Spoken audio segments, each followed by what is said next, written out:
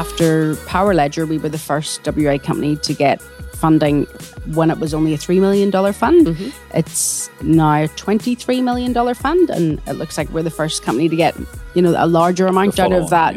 Follow-on investment. Welcome to Startup West, the podcast about building scalable tech startups in sunny Western Australia. My name is Danelle Cross. And I'm Charlie Gunningham. And in this episode, we're talking with Suzanne Dodds, the founder and CEO of home water filtration systems company Complete Home Filtration. Hi, Suzanne, and welcome to Startup West. Hello, Charlie. Thank you very much. Great to have you here. Can you briefly tell us about Complete Home Filtration, for those that don't know what it does and how's it all going? Sure. Complete Home Filtration is a whole-of-home water filtration specialist. So we basically offer bespoke solutions to the whole home's water issues. Right. So it's a unit you buy and a plumber or someone installs it outside the house. Can you explain how it all works? So it's basically called a point of entry system. So a lot of water filtration in the home is point of use, which is under sinks, fridge filters, that sort of stuff. Whereas we do point of entry, which means that it attaches onto the mains pipe. So all the water as it comes into the home is all filtered and in some cases softened before it enters the home. So it's better for drinking, bathing, showering. Pipes do better with it, washing machines, dishwashers, all the appliances in the home as well. Fab. And where did the idea come from, Suzanne? So I've been in water filtration for the last 13 years. Yeah. Originally founded a water cooler rental business here in WA in 2007. And so have been doing loads of research and reading and, investigating what's going on here in Australia, what's going on around the world with water filtration. And actually was at a convention probably around about 2013 in Malaysia and saw that these type of systems were being offered internationally. They're very big in the States. But for some reason, they just weren't popular in Australia. And I suppose the reason is that a lot of traditional water filtration companies, they make a lot of money selling filters for under sink filters or fridge filters. Like a standard fridge filter is about $80. And they change them 2 or 3 times a year. So you think that's like $240 a year on one fridge filter. And the margins are huge on those type of filters. So a lot of the water filtration companies just hadn't been marketing them. Or they're carrying around the water bottles, those blue water bottles. Yeah, exactly, And that's a repeat business, on and on and on. Yeah, so there was a smarter way to do it, but the incumbents couldn't really do it without cannibalizing their own business. Right. So that's why when I exited the Cola Cooler business back in 2017, a year later then I was ready to get into providing a proper solution for residential properties. And your unit costs how much? It really depends. So we've got a couple of different, as I say, we do bespoke solutions to water in the home. So what we do normally is we'll go and do a site assessment. We'll have a look at what's involved with the plumbing, with the installation. We'll do just a very rudimentary water test, basically looking at chlorine levels and hardness levels and TDS. And then, we'll suggest the best system for that property. So some homes don't need a softener, others do. Some need like an extra layer of carbon or granular activated carbon, things like that. So we have systems that range from, if they just want point of use, we've got really good RO units that'll go for just over $1,000, right up to your full Rolls Royce of water filtration, which is a combination of both the complete system at the door and also the point of use with, things like fluoride removed from the water, which is very hard to do just with filtration.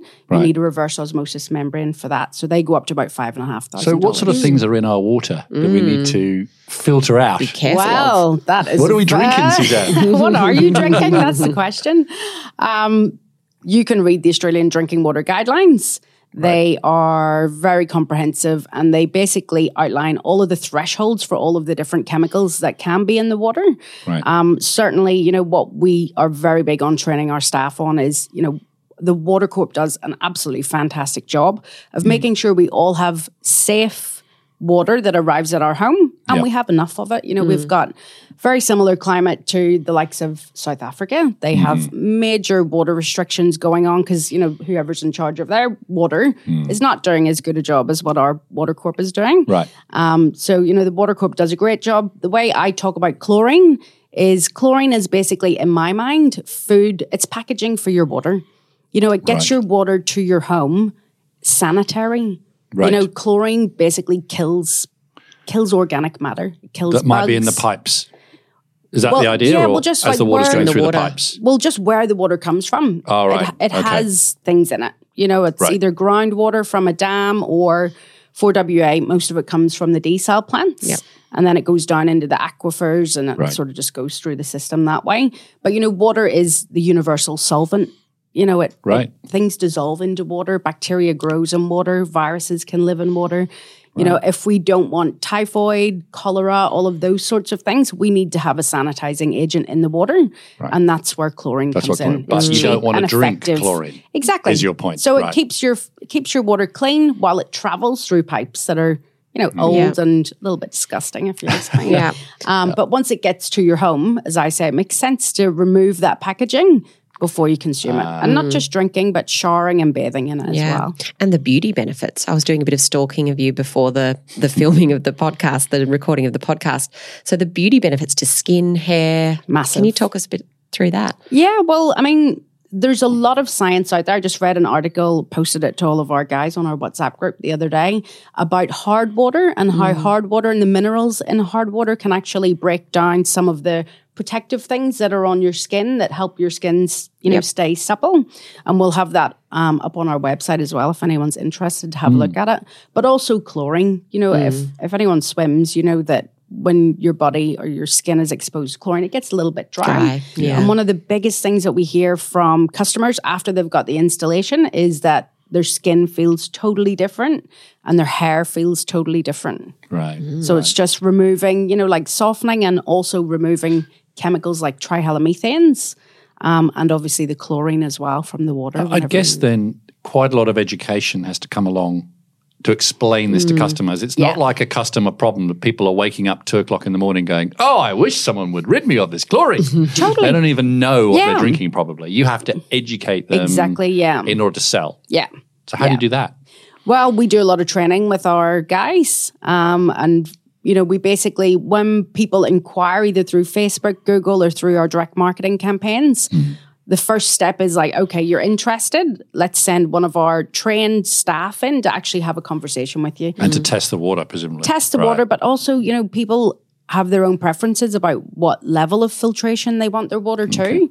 Some people want fluoride in, some people want fluoride out. And, you know, some people are more concerned about chlorine and chemicals than they are about softening the water. So, you know, everyone's got their own personal preferences when it comes to water, what they're really concerned about. So it's just being able to have that conversation with people. And as I say, offer a bespoke solution to, you know, what they need, really. And is there anyone else doing this in this space? Offering the complete solution? Yes, there are other companies that do complete home systems, and you will start to see it more and more getting marketed. And that's the unfortunate thing. You know, when we started back in March 2018, no one was really doing it. But, you know, people that sell these products, they've been sitting at the back of the shelf for a while. Now they're looking at what we're doing and they're seeing all of our Facebook advertising. And, you know, we're spending a lot of money getting the word out there to educate people. And they are unfortunately piggybacking off a lot of the work that we've been doing. So, yeah, well, I really believe within the next sort of 10 years that most Australian homes will have one of these because it's just smarter. Once it's installed, the costs of replacing your filters are, you know, somewhere in the region of about $300, $320 for a year. And that's on sort of a 9-month replacement cycle, which, you know, it's in the ballpark of one fridge filter. So it is just a smarter way to do it. And then you got the whole home filtered. Right. So what proportion of the market do you have at the moment? Are you the market leader? You know, what's the sort of size you think that's out there that you could go and get? I think there's 2.8 million homes in Australia that are in our target market. So they're actual homeowners living in their own single dwelling homes in metropolitan areas throughout Australia. The market is bigger in terms of we get loads of inquiries from rural customers, and we're now starting to offer, you know, products for tank water for those customers as well. But yeah, the market is huge. So we're talking billions, aren't we? Because 2.8 million, and it's a few $1,000s to put it in. We're talking billions of dollars just in Australia. Potential market. It's a huge market, really. And are you the number one at the moment? Are you leading the charge? I don't know, actually. Difficult to tell. I don't think anyone would be doing as many per month as what we're doing. But there have been people selling them in the background for quite a while. So I would say probably within the next 12 to 24 months, we will be the absolute market leader, yes. And you're in West Australia, smashing it here. Yeah. But you've now opened Brisbane. Yep. You were there this week, I think.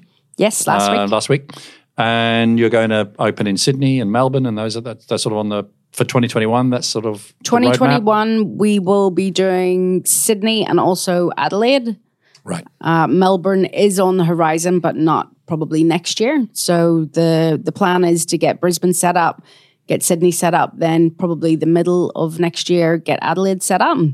And we've also got our PFAS product as well. Yes, I want to get to that in a sec. Yeah. Let's find out a bit more about that. But first, I just wanted to ask COVID. So obviously a bit of an unusual year this year. What impact has that had on your business, if any? Yes, it did. It's had both a negative and a positive effect. Yeah. So initially in April, when all the lockdowns happened, we had to really scale back on a lot of our marketing that we were doing. So April, our trajectory was just going up. And April, it went down for the first time, which was a little bit devastating. Presumably because you couldn't get into the houses. Well, we could still do individual appointments. Right. So people at home were still allowed to have one person in their home. Just weren't allowed to have any more than that. But, a lot of people were okay with it and some people weren't. But a lot of the community marketing that we do, the event marketing that we were doing back then in the shopping malls, all that had to stop. Of course. But what it did force us to do was to really focus in, like laser focus on our digital marketing. And, where before, we were probably doing about 20% of our total sales volume from digital. Now we're doing about 60%. So we've literally come out of the COVID experience doing twice the volume of sales that we were doing before. Fabulous. Yeah. And people spending time at home and then, wanting to experience that. I think would have added to it. So I want to get onto the PFAS product because that's like a separate, almost like extension strategy, different product to the B2C home market that you've got. And I've got to disclose that I was involved in a government grant program last year that got you a grant. So I obviously was aware of you, and then you said you had this PFAS product, and for that, the novelty behind that and the technology behind that is what you got the grant for. So people probably don't know what PFAS is. I know it sort of stands for something very, very complicated, and I can't even remember what very difficult to say, perfluoro something. Yeah. Tell us about PFAS and the global opportunity there, because you've got a product, seems to be a bit of a world beater in that regard. So far, so good, yeah. So PFAS, probably easier to call them forever chemicals. That's what people in the PFAS sort of industry do. They are per and polyfluoroalkyl substances, which... I'm glad you said that. Say that twice, please. PFAS is easier. They're basically very hard to destroy compounds. So they're used in Teflon, Scotchgard, and AFFF, firefighting foams that Defence and the fire brigades all around the world have been using. And they're now banned as a substance, is that right? Yes, they are. But they're still in landfill and they've got into water bores. And as you say, they're forever chemicals, so they're always there. Yeah, and there are, over 1,000 of them really, but the ones that are regulated against, there's only 3. Right. So, regulations are just starting to catch up with this issue. Right. As, scientists sort of really work out what is the issue and what is it doing. But you've probably all seen Dark Waters and, the various books that have been written about it. It is a real issue. It is causing adverse health outcomes around the world. Cancers and... Lots of links to cancers, infertility issues, cholesterol, all sorts of adverse health outcomes. The full extent of it's not really known, but a lot of people in the industry are calling it the next asbestos. Right. Wow. And you've got a water filter that can eliminate PFAS from water. If there is PFAS or too high PFAS, it can completely eliminate, I think, the early results are showing PFAS from water, which is a world first product. Is that right? Yes, we believe so. So to do it the way that we're doing it in a real world setting. So there are other filters, and certainly when we've been working a lot with Curtin University on this, and when we started doing our testing, the filter that we put together, testing it in the lab with just PFOA and PFOS, we were actually getting what should have been a filter that, for the size it was, would remove those levels, like the limit levels of PFOA and PFOS from the water for 10 million litres. Right.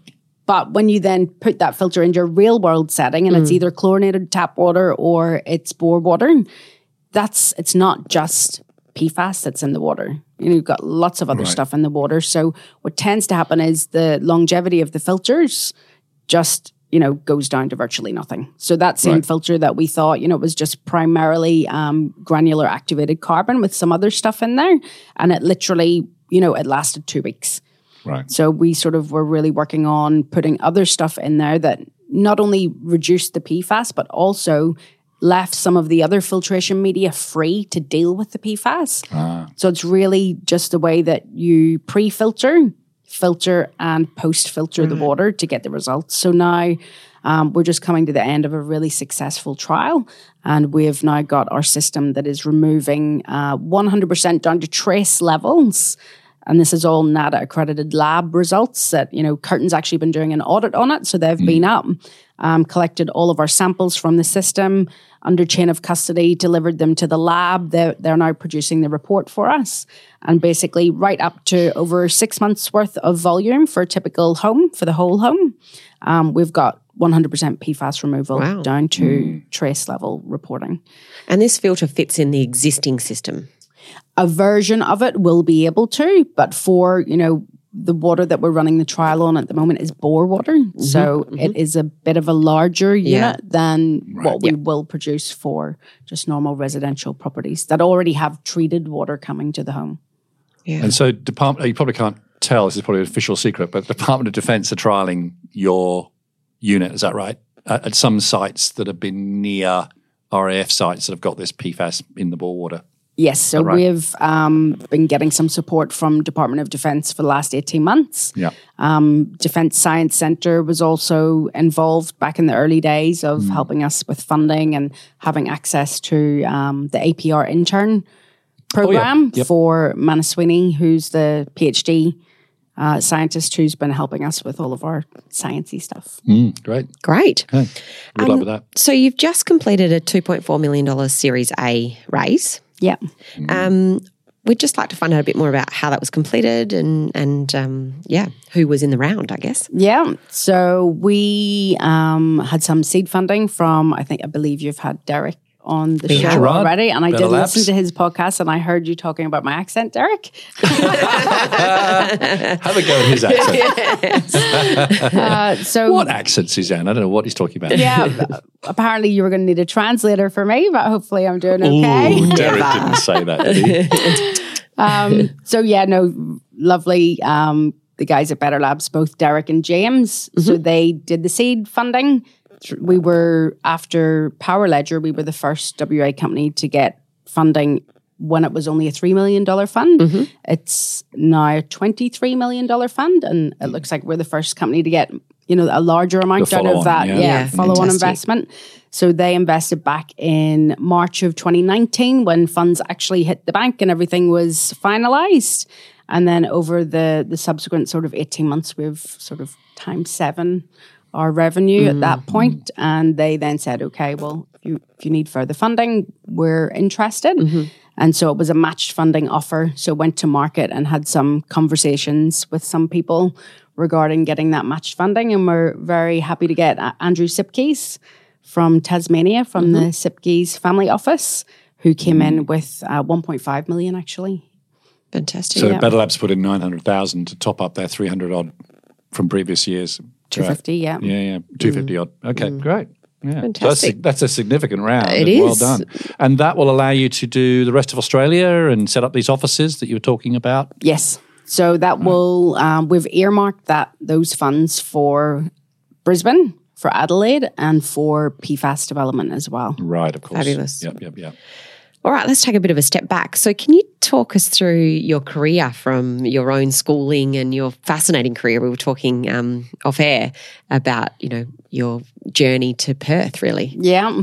It's a long story. I don't know if we have time for this. Shorten a little bit. So obviously I'm from Belfast in Northern Ireland, and my parents immigrated out to New Zealand and then Australia when I was 6 months. So I spent the early childhood sort of in those countries.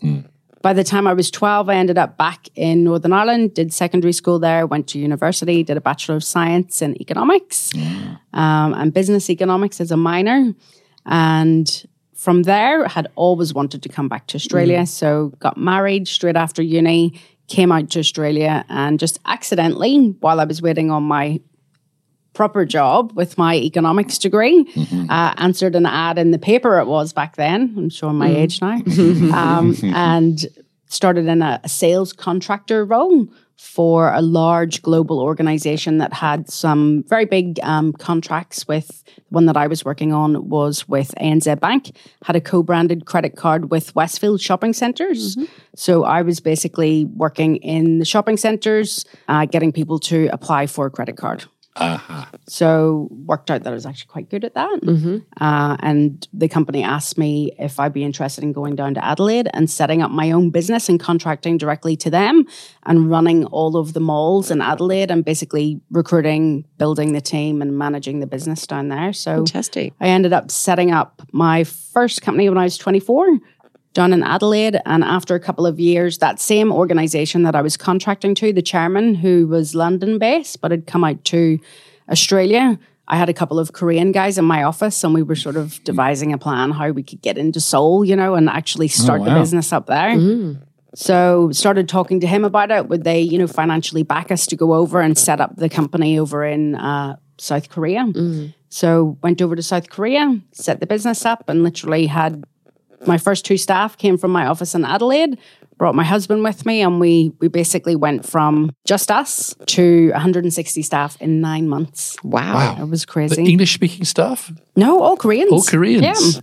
Yeah. So you're running a direct sales business in finance, credit carding? No, still, we actually switched product? Campaigns. So we went and the first contract we got up there was with ADT Security.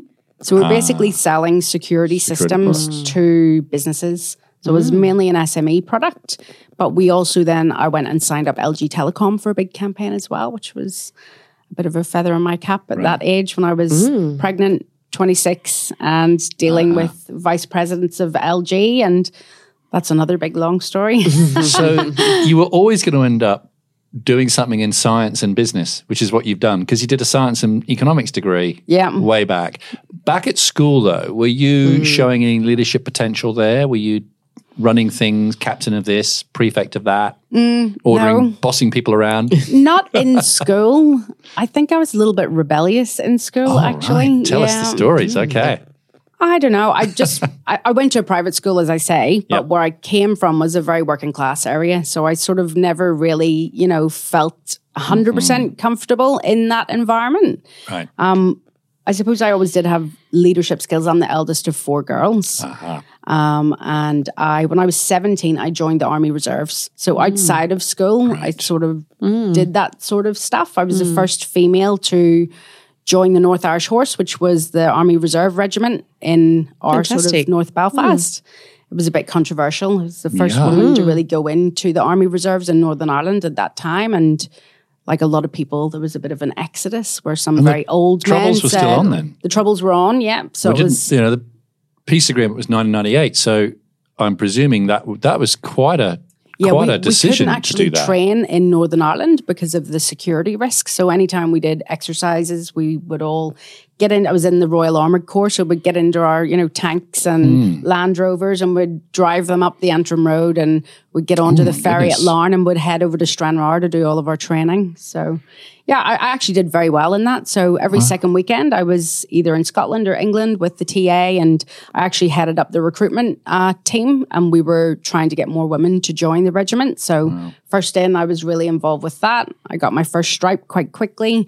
And then the commanding officer basically said, like, you're smart, you're at school, you're going to go to university. We want to put you forward for your commission and start moving you through into that officer stream. So then I got my first PIP and I became a potential officer and started all of the training for that. So that was real leadership training. I was put in front of, a lot of men who were, 2, 3 times as old as me, and I was having to boss them around when I was 17. And I've seen the way you run your sales team and your team. and you don't suffer fools. I don't. And I can see where that comes from. Yeah.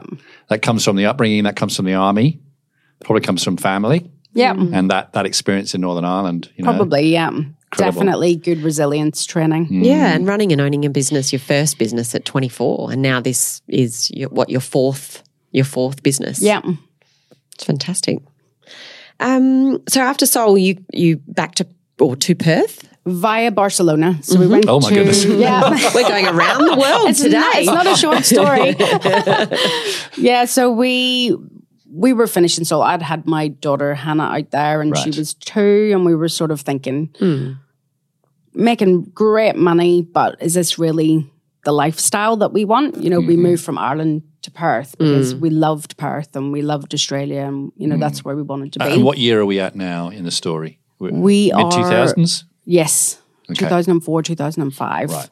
So yeah, it was pretty much March of 2005 that we left Seoul, and we went for a very short-term contract over to Barcelona.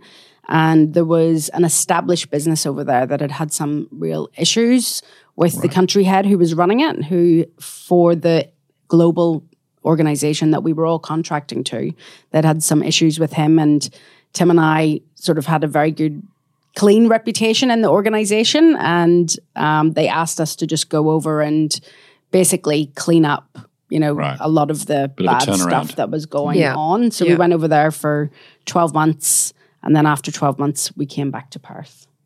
And that was back in 2000. That's when you had your first water cooler business, is that right? Yeah. So after we arrived, we spent a little bit of time just like looking around to see what we could do. We were really looking for a product that we could use the skills that we developed over the previous 6 or 7 years, which is building high-performance sales teams.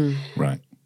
And a product that would support our lifestyle at that time. So when we set Cola Cooler up, it was never meant to be, you know, this huge, big business that you have your big exit, you know, at the end of. It was really a lifestyle business. So it was a rental model. You know, businesses were renting their coolers from us. We ran a small team of service guys who went and cleaned them, changed the filters. And it was basically 10 hours a week. You know, once it was built, you would recruit teams in the summer, send the guys out, run marketing and sales campaigns from sort of November through to February. They would sign on to contracts then. And then it was just a service business. So these were filters that you'd sit inside an office and people would pour tap water into, and then it would filter the tap water out. Yep. That sort of a business, as opposed to what you're doing now, which is a point of entry system that filters the water as it comes into the property. Yes. So it's point of use. It's an actual water cooler, so cooling the water, and we had filter bottles that sat on the top. So they could pour tap water in, the filter would be in the bottle, or we could plumb it in and put the filter into the back of the unit. And you had 2 more kids, as you say, lifestyle business. You did something that you know, having 3 children, all under the age of 5 or 6, I think, at the time, and then building that up. And Tim, I think, went off and became a policeman at one stage, didn't he, your husband? But now he's back in your business now, both of you running it. Yes. So around about after running Cola Cooler for a while, we couldn't help but expand it. So, you know, we just sort of got going here, and it was still a lifestyle business, but we just wanted it to be a little bit bigger.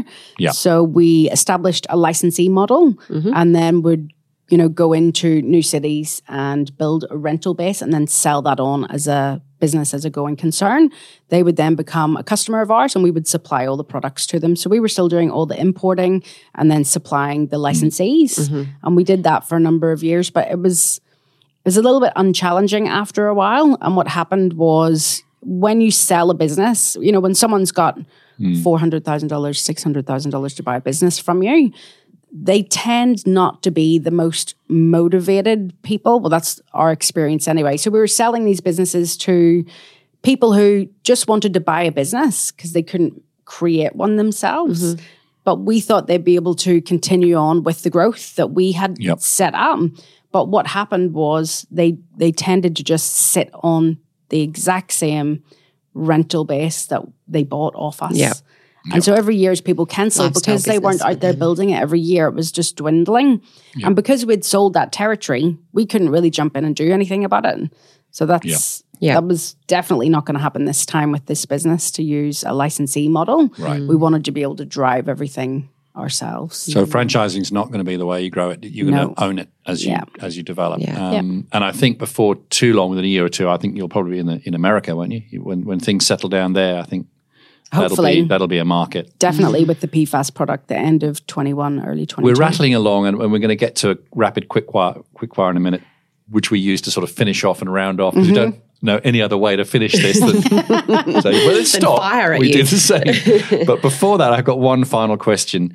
You've been highly awarded, and the business is going exceptionally well. You're very modest, but I think you're touching revenues now almost $1 million a month, which is quite incredible from the fact that it's only 2.5 years old.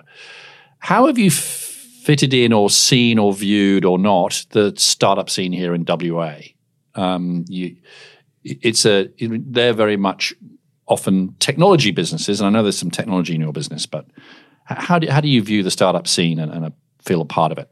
I think it definitely got a little bit richer for me whenever Better Labs invested into the business, because that sort of pulled me into that, startup scene that they're involved with. And I've been to several events since then. And there does seem to be a real thriving startup scene here in WA. It is very tech focused. Yes. I just finished the Springboard Accelerator program. Right. And there were 9 women, all of them tech. I was the only one who wasn't IT or, SaaS-based platform. Everyone's SaaS. You had a product. Yes. Although there is some technology in it. There is water filtration technology, but it's not sort of technology the way people think technology is. It's not B2B SaaS, which seems to be every other tech business. Trend. And that is a real, I suppose, when I started having those conversations about raising money, a lot of people don't even want to look at you because you don't have, a subscription SaaS platform type model. A lot of venture capitalists are very excited about that, and there seems to be a lot of focus on it, even though they have quite a big failure rate as well. Some almost exclusively only invest in B2B SaaS. Yes. And I won't name them, but someone said to me about you, it's hardware. You know why they call it hardware? It's hard, Charlie. Okay, well, startups are hard. Yeah, but look what she's doing. And the success speaks for itself. Anyway. So, Suzanne, let's kick off the quickfire. Rapid answers from here. All right. So what's the single most important factor that makes a successful startup? Resilience. Absolutely. Founder as a solo or founder as a team? I have to say solo. AI, like it or loathe it? I have to say love it, because Facebook is my friend at the minute with the amount of your digital focus. Digital stuff that we're doing. Yeah. If you were at a bar, what would you be ordering? I would probably have an espresso martini. Oh, lovely. Nice. What does self-care look like for you? That is a funny question to ask someone in a startup. It is. That's why we're asking it. It is important. Self-care, I suppose it's going to be spiritual care, mental health, and physical health. So I go to church, I read my Bible, I try and exercise a little bit and just spend time with family and the kids. Right. And that tends to keep me right. What are you reading or listening to right now? I am reading lots of Excel spreadsheets and P&Ls and balance sheets. I am actually not reading a book. I love to read, but I love to read novels. So one of the last novels that I read was Shantaram. I'm not sure if anyone's read that one. I love that. Years ago, yeah. But hopefully get a bit of reading over Christmas. Yes, it's a good time. And last question, who should we interview next? Have you had James Edwards on yet? No, I haven't actually. Also from Better Labs. Yeah, I've had Derek. Derek's James. in crime at Better Labs. Good one. Thank you. So thank you, Suzanne. It's been fabulous to chat. Great. It's awesome, and learn more about you and your very successful business. Thank you very much for having me on. And we wish you and your team all the best for the future.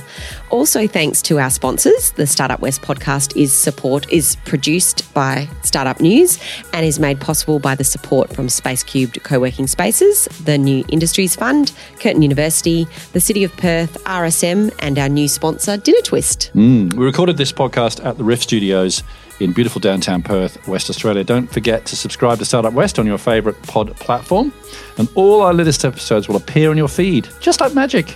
And if you like what you hear, leave us a review, because that way people can hear about us. They can. Now, there will be one more podcast in 2020, a live panel discussion as part of the upcoming Frio Startup Fest with 3 startup founders who've done great things this year. So do look out for that and listen to that one. After that, we'll be back in 2021 with more great stories from WA's exciting startup scene. But thanks today, Suzanne. That was tremendous. And all the best for 2021. Thank you. And thanks, Danelle. Thanks, Charlie. And thanks, listeners. Bye. Bye.